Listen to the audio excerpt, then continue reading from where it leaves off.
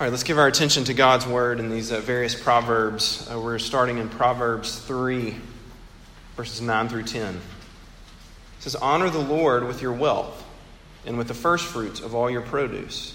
Then your barns will be filled with plenty, and your vats will be bursting with wine."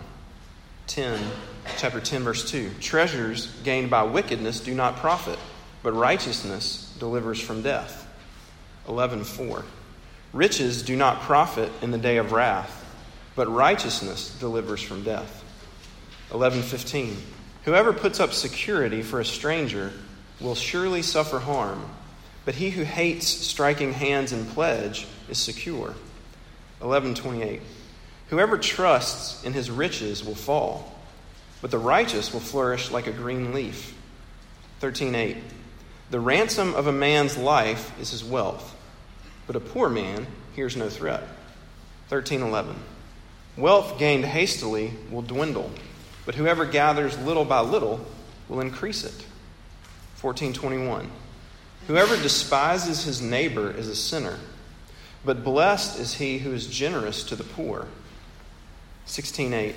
"Better is a little with righteousness than great revenues with injustice." 18:10 and 11. "The name of the Lord is a strong tower. The righteous man runs into it and is safe. A rich man's wealth is his strong city, and like a high wall in his imagination." 19:17. "Whoever is generous to the poor lends to the Lord, and he will repay him for his deed." 21:6. "The getting of treasures by a lying tongue is a fleeting vapor and a snare of death." 21:20.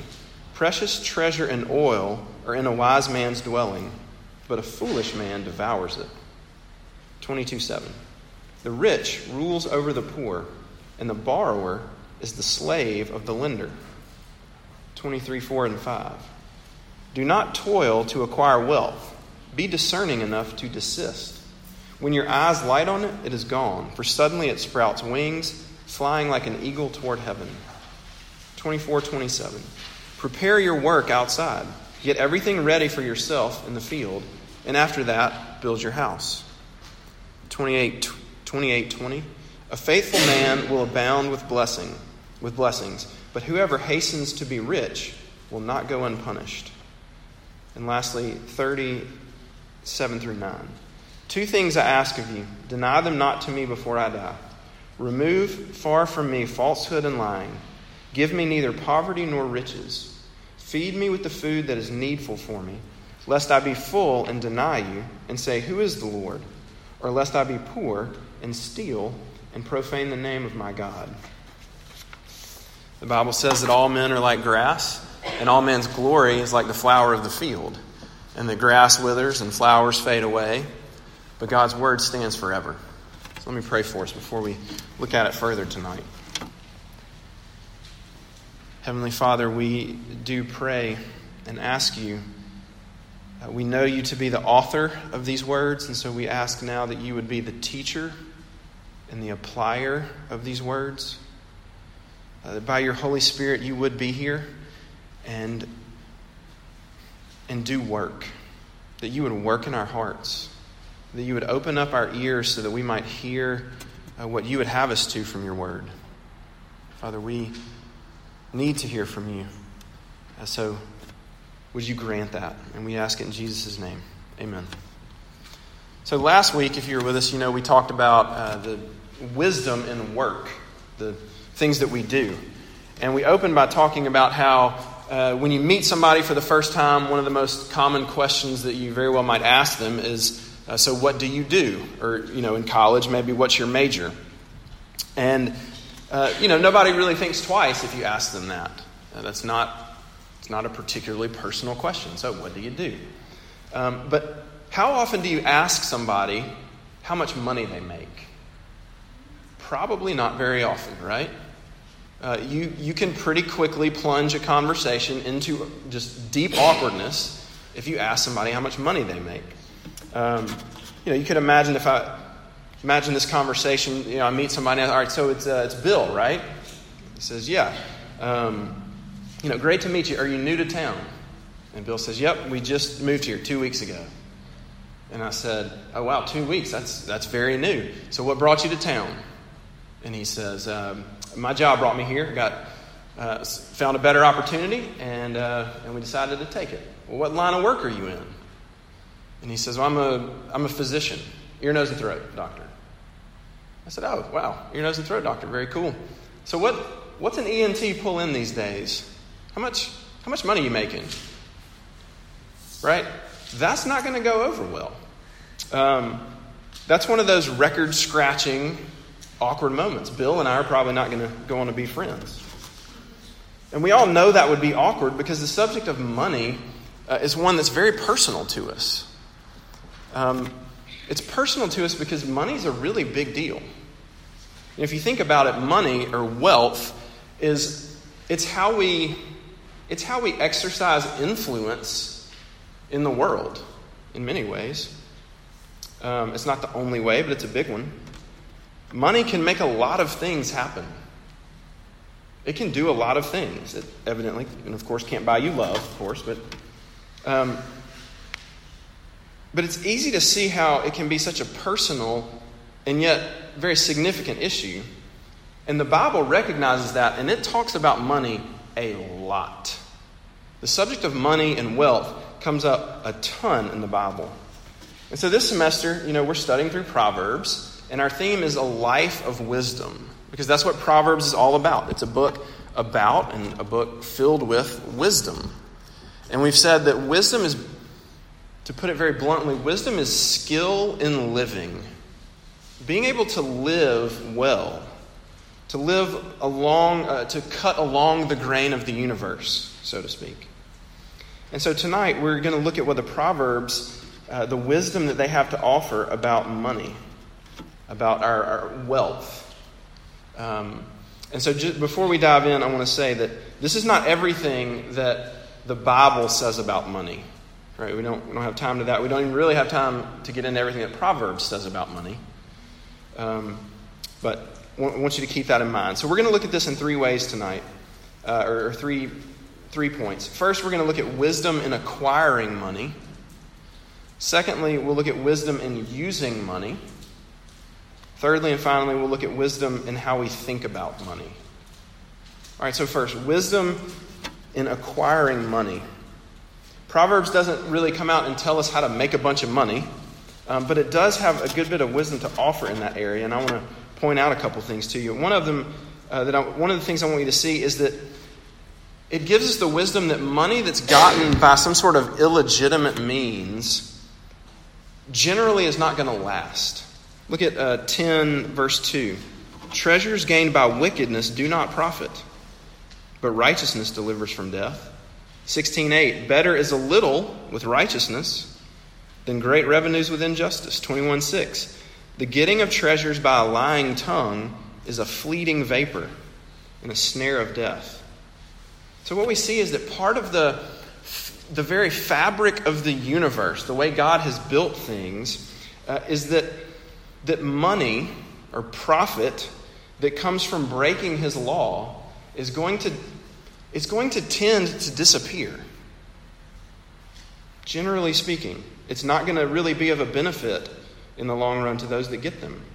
Now look, sure, there are going to be people that make money doing wrong things, right? We say it all the time, that the Proverbs are they're not promises. It's giving us the way the world generally works. But generally speaking, getting money like that it's not going to go well. There are going to at least be earthly consequences, right? You're going to tend to be found out. You think about sort of the big cases like Bernie Madoff, right? The Ponzi scheme guy. Companies like Enron. I read recently in the news that the Nigerian prince email, those where you get the email, it's like a Nigerian prince, and if you send me $10,000, then I'll give you like $1 trillion, and he just, at least one guy that was running that scam just got arrested. They tracked him down somehow. So those sorts of things are going to tend to come crashing down. It's not going to go well. So for us, what does that mean?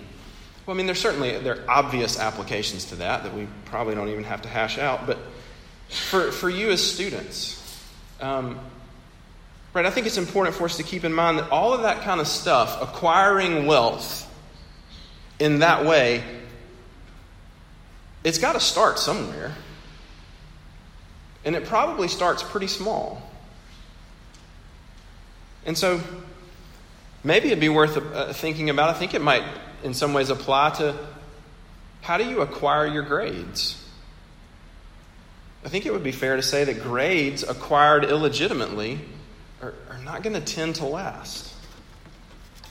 Wisdom would say that it should be on the up and up, right? And then, of course, in our jobs, right? It's wise to be honest about the hours that you worked on your time card, to tell the truth about the product that you're selling or the service that you're providing. To be honest about that. To be honest and deal faithfully if you deal with people's money. To do it rightly. Another thing that we see throughout the Proverbs about acquiring money, we see that it's not wise to pursue fast money. Look at 28:20. A faithful man will abound with blessings, but whoever hastens to be rich will not go unpunished. Generally speaking, God has designed the universe so that money, it doesn't tend to come in quickly and easily. Generally speaking, that's not the way it works. So what does that mean for us? Look, it means that if something looks too good to be true, it probably is, right? Get-rich-quick schemes are not a good idea. It's not wise. Don't respond to the Nigerian Prince email. I probably don't have to tell you that one. But right, the ads that tell you that you can earn $10,000 a week by just sitting at your desk and doing whatever, right? Those things are probably not wise. If you think about it, if you look at the history of people that win the lottery, this is not me saying that lottery is inherently wrong, but the stats about people that win the lottery are pretty astounding. Right? I'm sure you know that. The fortune doesn't tend to stick around. I don't know. It's pretty interesting. I think we could say the same thing about gambling. It's not the wisest way to acquire wealth. You think about the housing bubble, right? You remember now it's almost 10 years ago, but the housing bubble where people made tons of money, right? Making bad mortgages. People made money hand over fist, and what happened? The bubble popped, and it all came crashing down. It didn't last. Another thought that we see in the Proverbs about acquiring money, it tells us to be careful about acquiring money by taking on debt. I think this one's very applicable. Look at 22:7. It says, "The rich rules over the poor, and the borrower is the slave of the lender." The borrower is the slave of the lender. Now look, that's not to say that debt is inherently wrong. I don't think that's a fair statement at all from the Bible. But I think this is cautioning us, right? It's basically saying if you owe someone money, it's almost like they own you, right? And so we need to be very careful. We need to apply wisdom when it comes to borrowing money, taking on debt. It might be necessary for school, or to buy a house, or to buy a car. But things like credit card debt can be very dangerous. And we've got to be careful about that. Last thought along these lines. Proverbs basically shows us, so those are ways not to acquire money. So what about how should we acquire money? Look at 13:11. "Wealth gained hastily will dwindle." We just talked about that. "But whoever gathers little by little will increase it." Look, there's a lot to be said, a lot of wisdom in steady, patient earning and saving of money.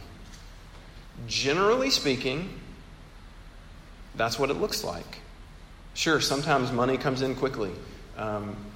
You get an inheritance, the company you're invested in does really well, something like that. But generally speaking, it's by slow and steady, patient earning and saving. So that's a little bit of wisdom in acquiring money. Let's take a look at what Proverbs says about how to use money, how to use the wealth or the money that we have. We see a few ideas. First, let's look at 3, 9 through 10.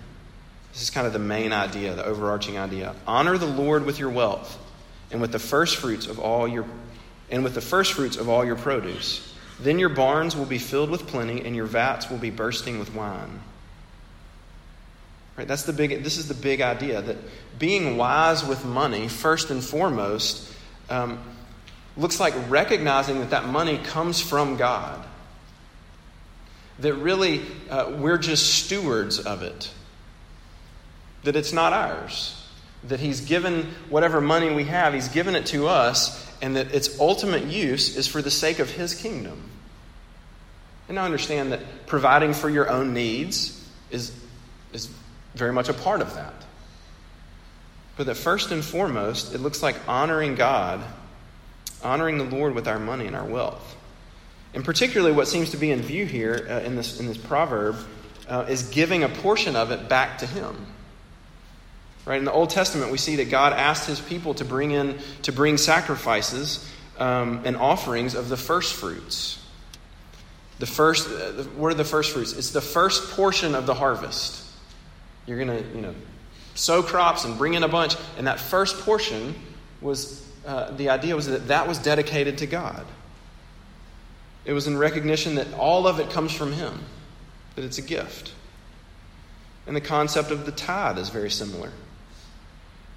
God basically asked for 10% of what His people took in, of their income. And that money was used to support the work of the kingdom. But notice what the consequence of that honoring the Lord with your wealth, look what the consequence is. It's that you will have plenty. Honor the Lord with your wealth, and then your barns will be filled with plenty. And look again, these aren't promises, right, as they're often twisted to be. This is not the prosperity gospel. If you do this, you'll make $1 million. No, that's not what this is saying.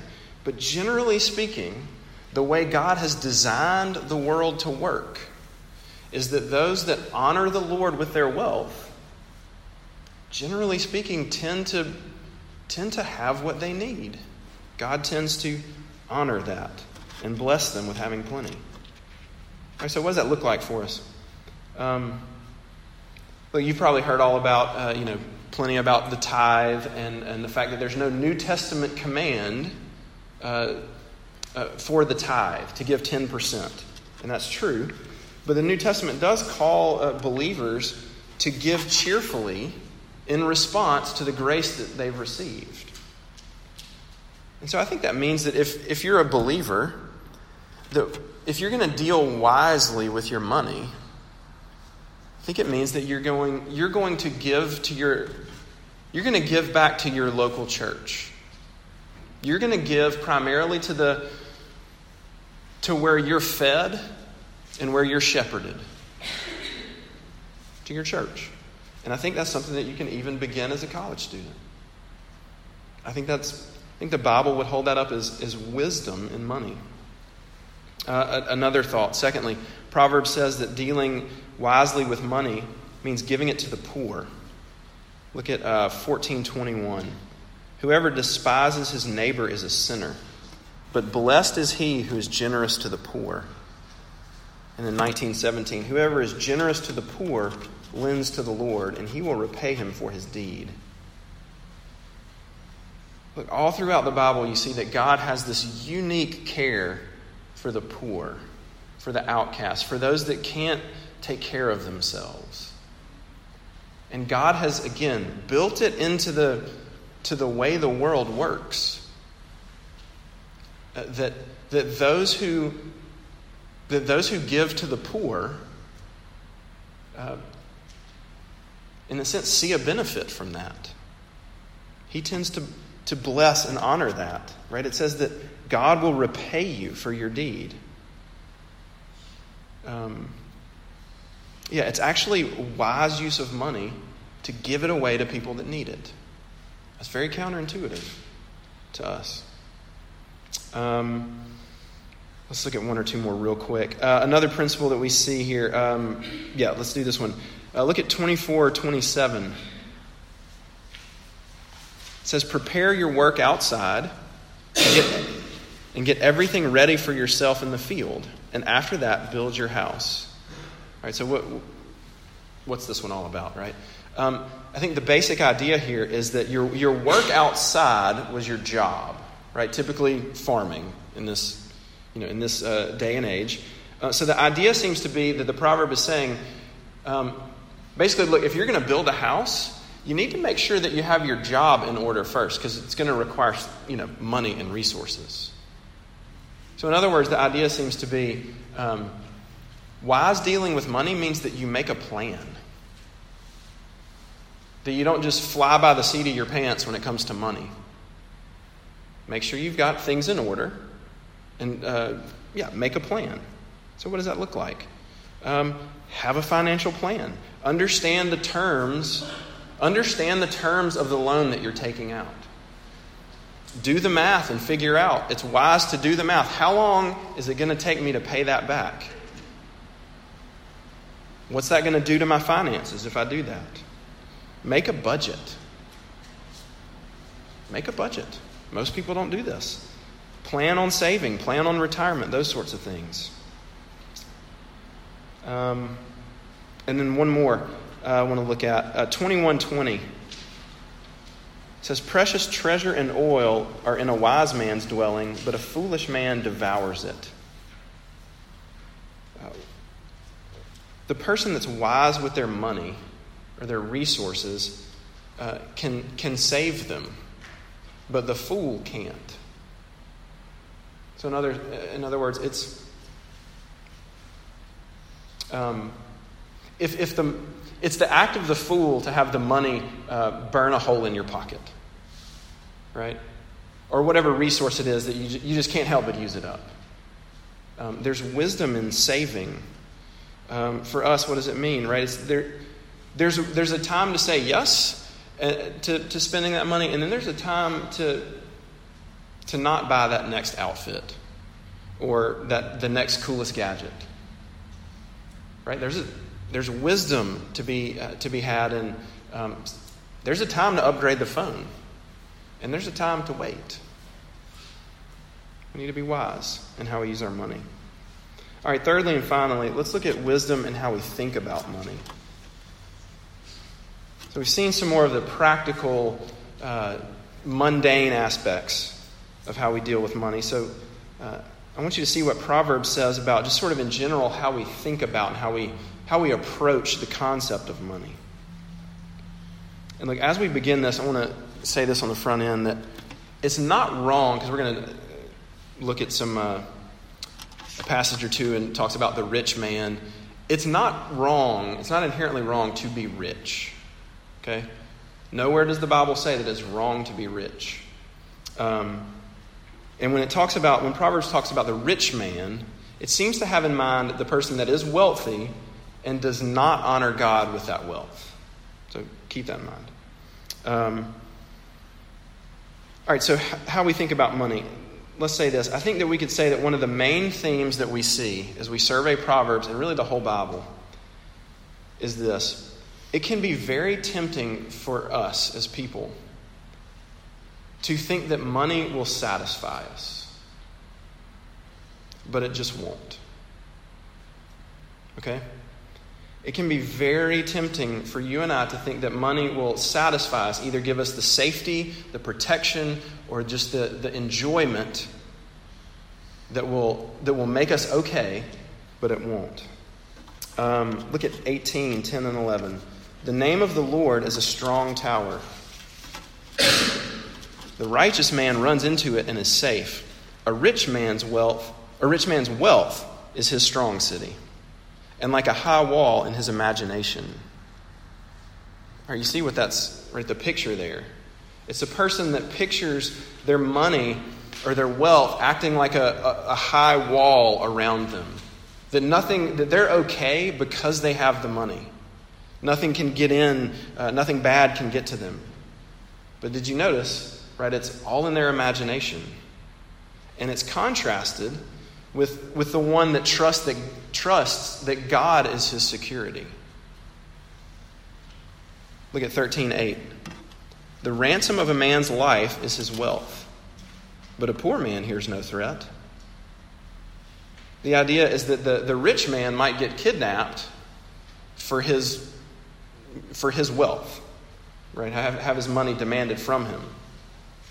And so what you see is that the thing that seemed like it would be there to protect him, it's actually the very thing that ends up getting him into harm's way. So in other words, money's not the protector that you think it is. And certainly it's got to be easy for us to identify with that kind of thinking, I would assume, if you're like me at least. It's so tempting for me, and I'm sure you're the same way, to think, if I just have enough, then everything's going to be fine. If I have enough money, then I'll be safe. Because I can live in the right neighborhood. I can get the right medical care. I will be able to send my kids to the right school. I'll be able to provide for my future. I won't have to say no to my kids. Whatever it is, I'll be able to take care of it because I have money. I won't have to worry about paying off my loans. I won't have to worry about people thinking I'm a failure because I'll have money. But it won't work. Look at 11:4 and then 28. Riches do not profit in the day of wrath, but righteousness delivers from death. It's basically saying, look, you can't take it with you. It won't save your soul. It won't last forever. Verse 28, whoever trusts in riches will fall, but the righteous will flourish like a green leaf. It just won't do it. But here's the question. Why will it not work? This, I think, is fascinating. Look at 23:4-5. It says, do not toil to acquire wealth. Be discerning enough to desist. When your eyes light on it, it is gone, for suddenly it sprouts wings, flying like an eagle toward heaven. All right, do you see what that's saying? It's saying that the reason wealth, money won't really satisfy you is because as soon as whatever you set your hopes on, however much that is, as soon as you get it, it's gone. In other words, as soon as you get it, you realize it's not enough. There's always more to be had. So if you say, like, if I just had $5,000, if I had $5,000 more dollars, or if I had $200 more a month, then I would be okay. Or then I would be able. But as soon as you get your hands on it, as soon as it's realized, what you realize is that there's actually, now I want something else. And it just doesn't satisfy. We're never content. We always want more. All right, I'm going to give you what I think is a really good illustration that I think you're going to like. Story. It's a true story. I had some friends that had this experience. They're basically my parents' age, so older friends. But all right, and I have to be sort of careful here to protect the innocent. But so my friends had this experience. They themselves are quite wealthy, and they got invited to this function that was very elite, like very elite. Okay, billionaire level, literally billionaire level. It was at a remote location. I mean, this is you and I have never been to anything like this. I mean, there are famous people attending, there are famous people performing, and this is a fairly small private event. It's at a remote location, and the assumption is that all of the guests can bring their own plane. Right? You fly into this place. I'm telling you, it's like crazy. So the people that I'm acquainted with, they don't have their own plane, but their best friends do, so they go with them. They go and they experience this unbelievable event. And as they're coming back, as they're getting off their plane, the husband, the one that owns the plane, right, that couple, he turns to his wife and he says, I'm sure glad that we have rich friends so we get to go do cool stuff like that. And just in case it's not clear, what he's meaning is we're not rich, but I'm glad we know rich people. This is a guy that is getting off his own airplane. I'm glad I know somebody that's rich and that I'm friends with them. Okay? All right, now I want you to think about, I bet I can guess your reaction to that story. I'm sure it's the same as mine. You think, that guy is crazy. How can he think like that? How can he be blind? He is so rich. And I would at least like to think that if I were rich, I wouldn't think like that. Right? You think he's insanely rich and he's blind to it, but I want you to think about this. I want you to think about how the majority of the world's population, if they heard you and I talking about this story, what would they think? I looked it up. Apparently, 80% of the world lives below the poverty line. So do you realize that the vast majority of the world would look at you and I, having that, like if we were just having this conversation, like, that guy's crazy, would say, what are you talking about? Okay, so you don't have your own plane. You are unimaginably rich. When was the last time you worried about what you were going to eat, like that you were going to be able to eat? Or that you were going to have enough clothes to put on? Or that you were going to have a place to sleep? Right? Do you feel it? Right? Do you get it? That you see how easy it is to think, if I just had a little bit more. I'm not rich. That's rich. Right? You get it? That you and I are incredibly rich. It's dangerous. It's so deceptive. So what do we do with all this as we finish up? How do we think about money the right way? And not only think about it the right way, what would motivate us not just to think about money the right way, but actually do things that are apparently wise, like honor God with it and maybe give it away? And the answer is what we say and see every week. It's the gospel. It's the good news of what God has done for us. And what's he done? We're going to end with this. These last thoughts about what God has done. Look, you see, the Bible doesn't just talk about wealth and money in terms of humans having it. It actually also talks about God's riches as well. Talks about God's treasure. Deuteronomy 4:20 says, but the Lord has taken you, he's talking about his people, Israel, his people, has taken you and brought you out of the iron furnace, out of Egypt, to be a people of his own inheritance, as you are this day. You see, God says his people are his inheritance.